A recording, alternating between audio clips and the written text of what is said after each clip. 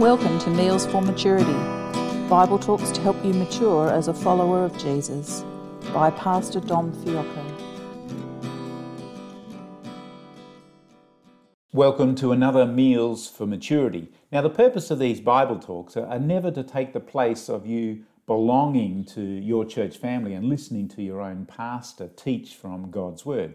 If you know me well, you'd know my high theology of church. That's not high church theology, but a high theology of church. That is the importance of gathering regularly, physically, with God's family together in Christ and journeying together around God's Word. So these Bible talks, Meals for Maturity, are not meant to replace your weekly regular diet of Bible teaching from your pastor, by the way, who knows you best, who loves you best, and who can speak best into your world.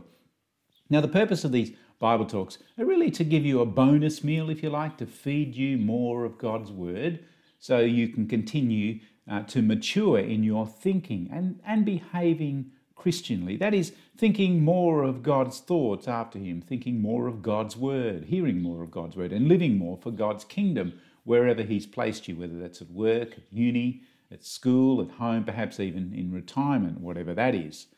Now, another purpose of Meals for Maturity is really to venture into perhaps neglected parts of God's Word, especially in the Old Testament. This Bible verse from Hebrews 5, verses 13 to 14, really sums up the purpose of why I'm doing Meals for Maturity. We read, "For someone who lives on milk is still an infant and doesn't know how to do what is right. Solid food is for those who are mature, who through training have the skill to recognize the difference between right and wrong." So thanks for tuning in. And so now we come to Esther chapter 2. I said that last time you won't find the name or the word for God in the book of Esther, but that doesn't make it a godless book. The choreography of the Creator is very much evident in understanding and applying this wonderful story. The title or the word for God, it might be missing across the 10 chapters, but God is certainly not missing. He is not absent from this story. I've called the series God Behind the Scene, the ordinary, extraordinary outworkings of God behind the scene.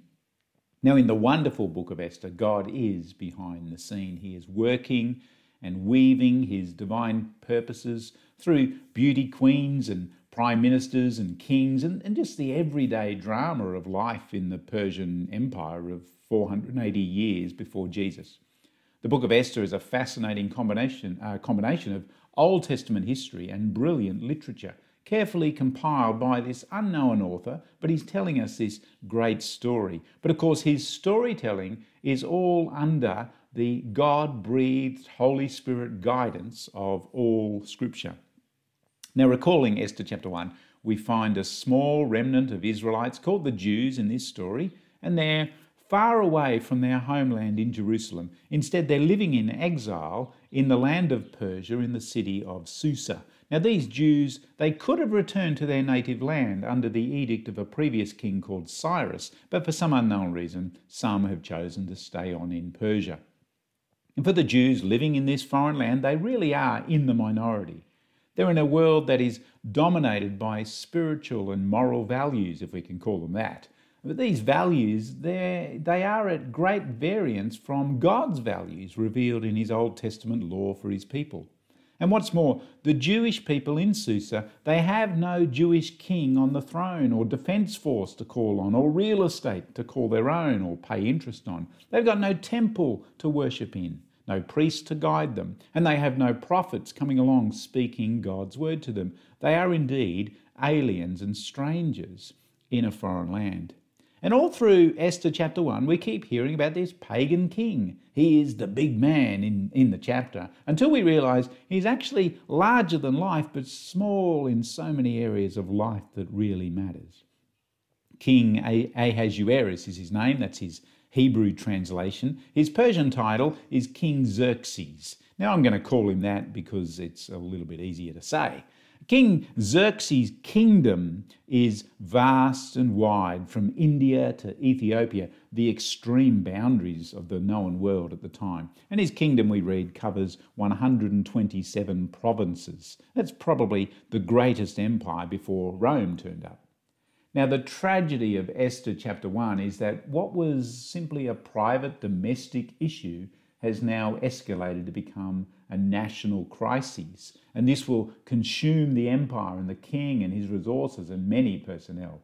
And isn't it amazing sometimes how private worldly matters can often be all-consuming for a society, and matters that really matter, like justice, caring for the poor or the needy or the disadvantaged, or showing compassion, all these things are sort of pushed off to the side. What we see in chapter 1 is a completely rotten, proud, pagan king who decides to hold a massive, extravagant banquet feast. And such a long-winded party will actually change the course of the history of the world. So let's turn to chapter 2, where we move now from a party to a pageant. And let's hear about a Persian beauty pageant like no other. Chapter 2. After these things, when the anger of King Ahasuerus had abated, he remembered Vashti and what she had done and what had been decreed against her. Then the king's young men who attended him said, "Let beautiful young virgins be sought out for the king, and let the king appoint officers in all the provinces of his kingdom to gather all the beautiful young virgins to the harem in Susa the citadel, under custody of Hegai the king's eunuch who is in charge of the women. Let their cosmetics be given them, and let the young woman who pleases the king be queen instead of Vashti." This pleased the king, and he did so. Now there was a Jew in Susa the citadel, whose name was Mordecai, the son of Jair, son of Shimei, son of Kish, a Benjaminite, who had been carried away from Jerusalem among the captives carried away with Jeconiah king of Judah, whom Nebuchadnezzar king of Babylon had carried away. He was bringing up Hadassah, that is, Esther, the daughter of his uncle, for she had neither father nor mother. The young woman had a beautiful figure and was lovely to look at, and when her father and her mother died, Mordecai took her as his own daughter. So when the king's order and his edict were proclaimed, and when many young women were gathered in Susa the citadel in custody of Hegai, Esther was also taken into the king's palace and put in custody of Hegai, who had charge of the women. And the young woman pleased him and won his favour, and he quickly provided her with her cosmetics and her portion of food, and with 7 chosen young women from the king's palace, and advanced her and her young women to the best place in the harem. Esther had not made known her people or kindred, for Mordecai had commanded her not to make it known. And every day Mordecai walked in front of the court of the harem to learn how Esther was and what was happening to her.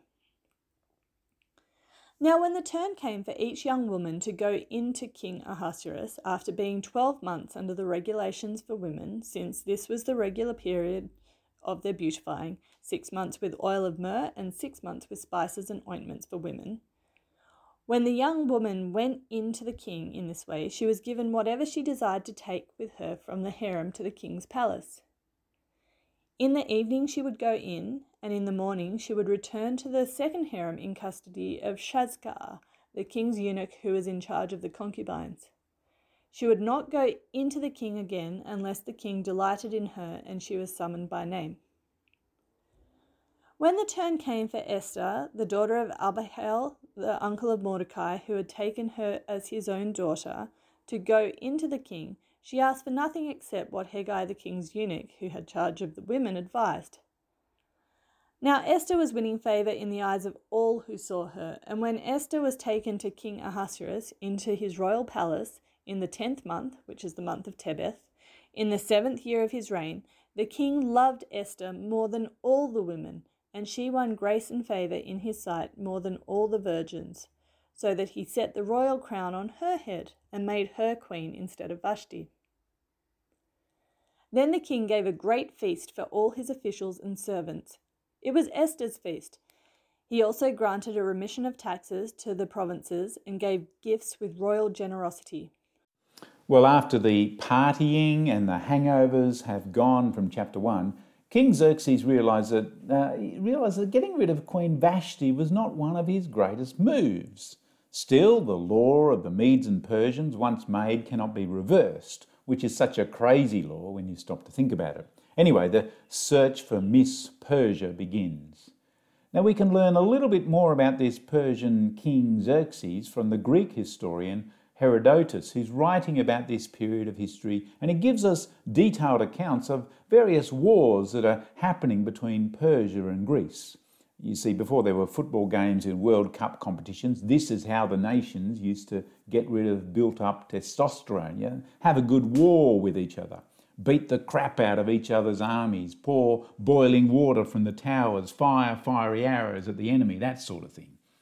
Herodotus also tells us that this Persian king was well known for his sensual overindulgence, especially after he lost battles and wars against the Greeks. Tragically, we also learned that every year, about 500 young boys were castrated to serve in his Persian court. So I think it's fair to say that this king is a real dirtbag, and one that you actually don't want to get in the road of, especially if you're a teenage boy or a beautiful teenage girl. The Persian court is no safe place to be. You're at the disposal of this, whether male or female, you're at the disposal of this tyrant ruler and his personal whim and very questionable morals, or lack thereof. Now, it's interesting that of the 16 people mentioned by name across chapter 1, all those tricky names for Jen to pronounce, only King Xerxes remains in the story. The former Queen Vashti is now a distant memory. In fact, by the start of chapter 2, it's been 4 years since Vashti was vanished. And now we read that a beauty contest is announced, and the winner has the grand prize. They get to be king of this vast, powerful Persian empire. So the countryside is searched far and wide in order to find beautiful young virgins who take part in this beauty pageant. That's the 3 criteria as mentioned across chapter 2, beauty, youth, virginity. Though verse 5 brings into view not a stunning young girl, but an ordinary bloke from Susa. But he's a pretty important fella in the scheme of things. He's a Jew, that is an Israelite who has chosen, for whatever reason, not to return to Jerusalem and rebuild under Nehemiah. But he's not just your everyday garden variety Jew living in Susa. The narrator makes it clear that we take notice of his family tree. Mordecai is his name. He's from the tribe of Benjamin, the son of Jair, the son of Shemaiah, the son of Kish. Now, we'll come back to this important detail later on, but all through the book, the narrator keeps reminding us that Mordecai is thoroughly Jewish. Now, Mordecai the Jew has a cousin who he's virtually raised as his own daughter. She's an orphan. She too is Jewish, and she has a great asset that is about to be put to great use, at least in this empire. Esther is stunningly beautiful. In verse 7, that's the only description at this stage about her. The Hebrew text is super clear. Esther is beautiful in form and lovely to look at. And so, at Mordecai's insistence, she enters the Miss Persia contest. Now, Scripture is silent about why Mordecai throws Esther to the lions or to this ravenous wolf. Scripture is also silent about how Esther feels about this tragic outcome. What is clear, though, about this story so far is that God's people are certainly out of sync with what God intends, indeed commands, of his people under Old Testament law. Instead of showing us this contrast, you see, with the Israelites and the pagan Persians, we seem to have very little difference between the two.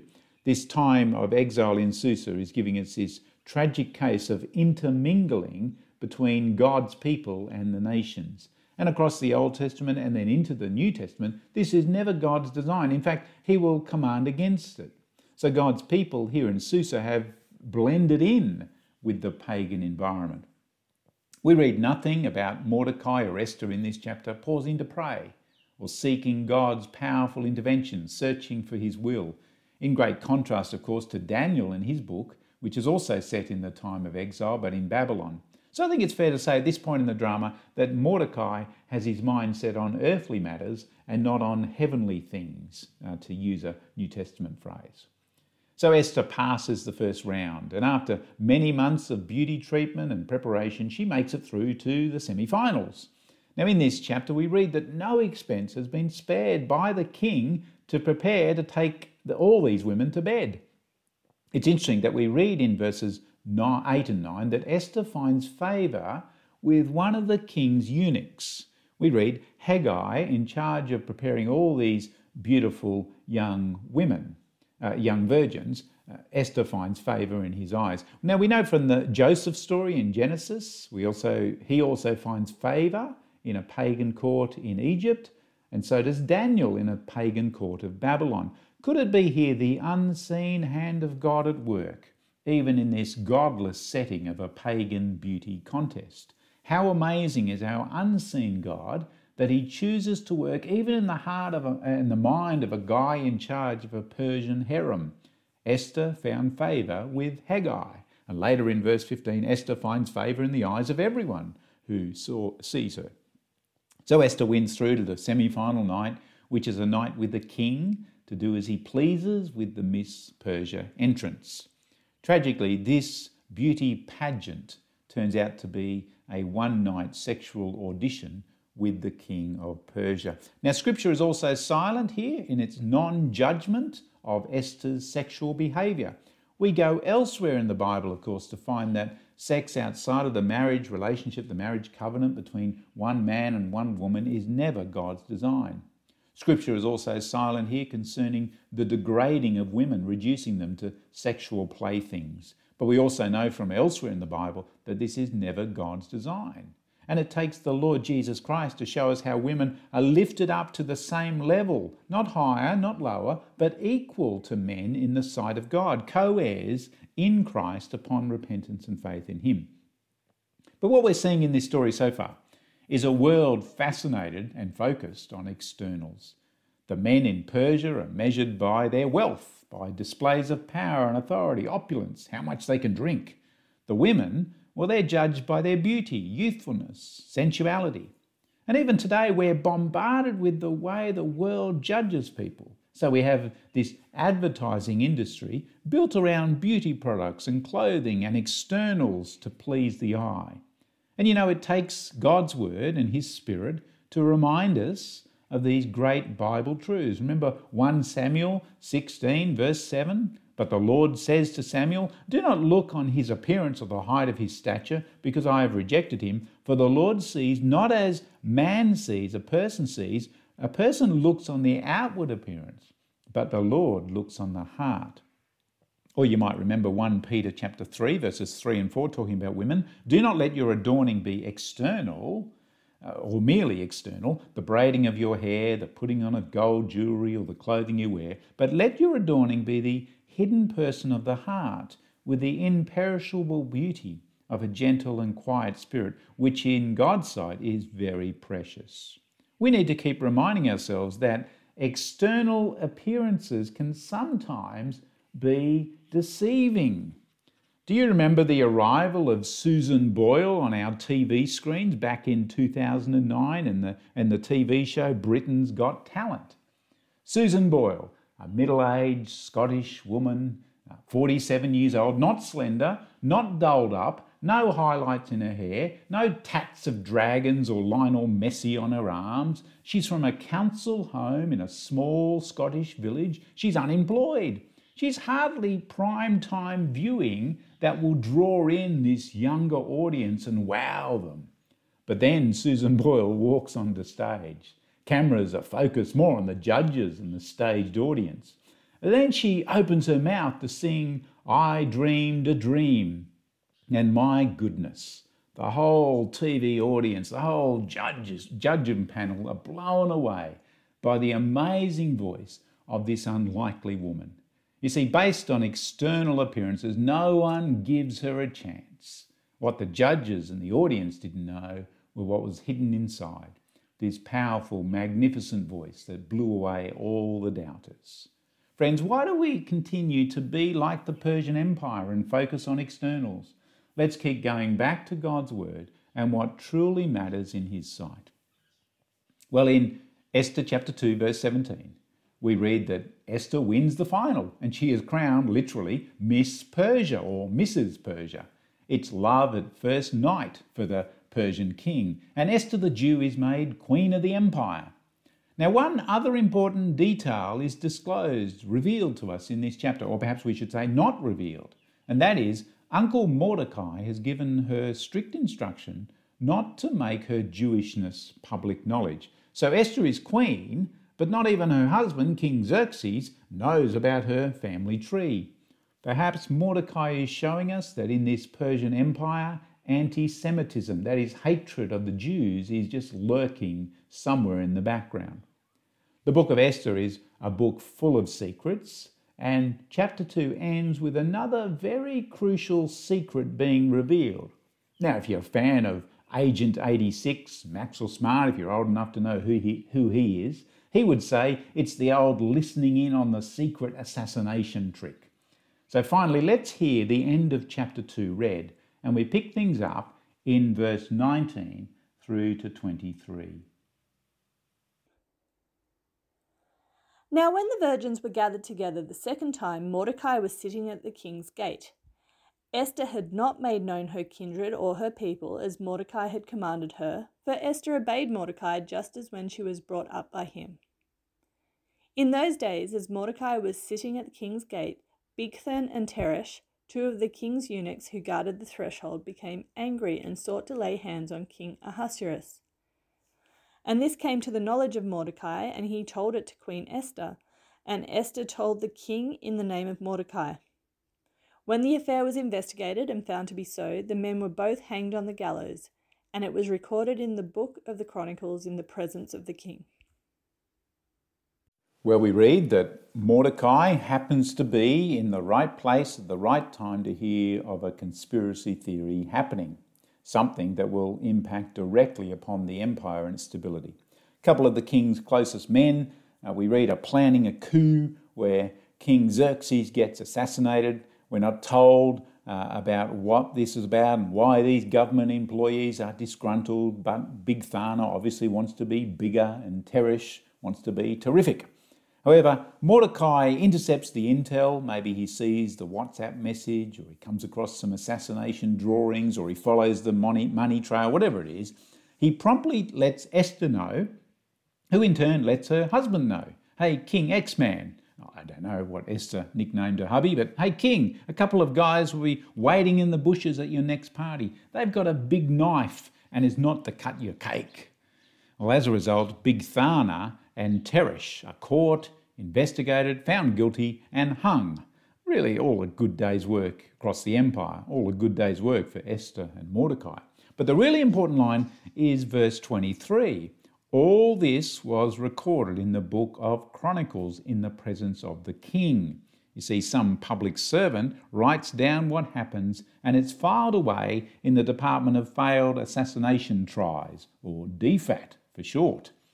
Now, we need to keep this episode in mind, this failed assassination attempt, because our narrator will return in the story later to this story.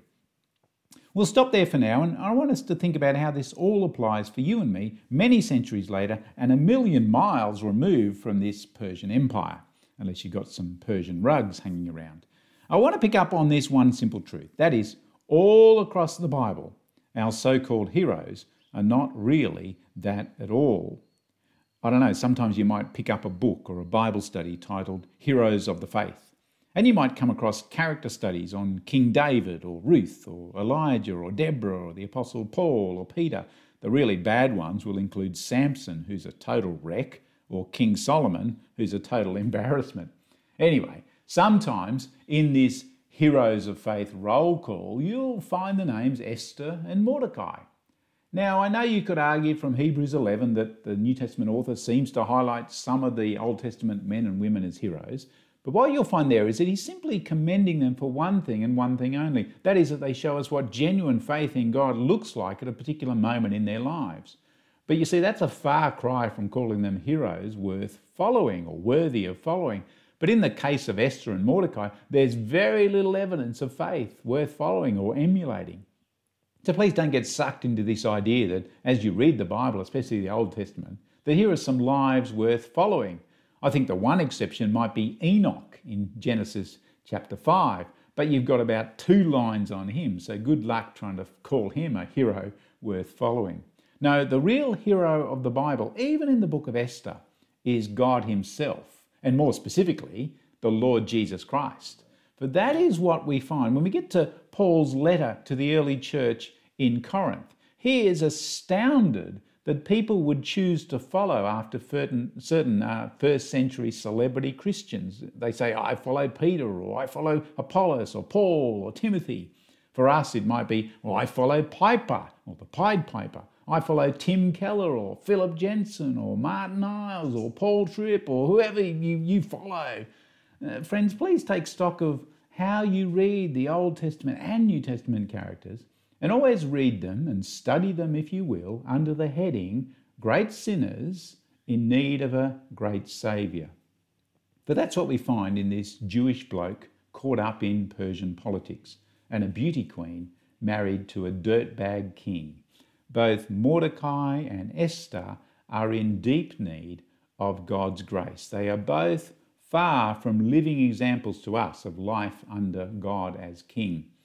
And all across the Bible stories, we find men and women, even godly men and women, who are deeply flawed, deeply stained by sin, deeply in need of God's deep, deep love and mercy, ultimately found in Christ. So let's keep our eyes fixed on the Lord Jesus Christ. He is the hero of the Bible story. He is the reason why we even have the story of Esther preserved in our Bibles. Heavenly Father, we thank you for the story of Esther so far. And despite the lack of evidence in chapters 1 and 2, we thank you that we can look to the Lord Jesus to find a king worth following and a kingdom worthy of our allegiance. Amen.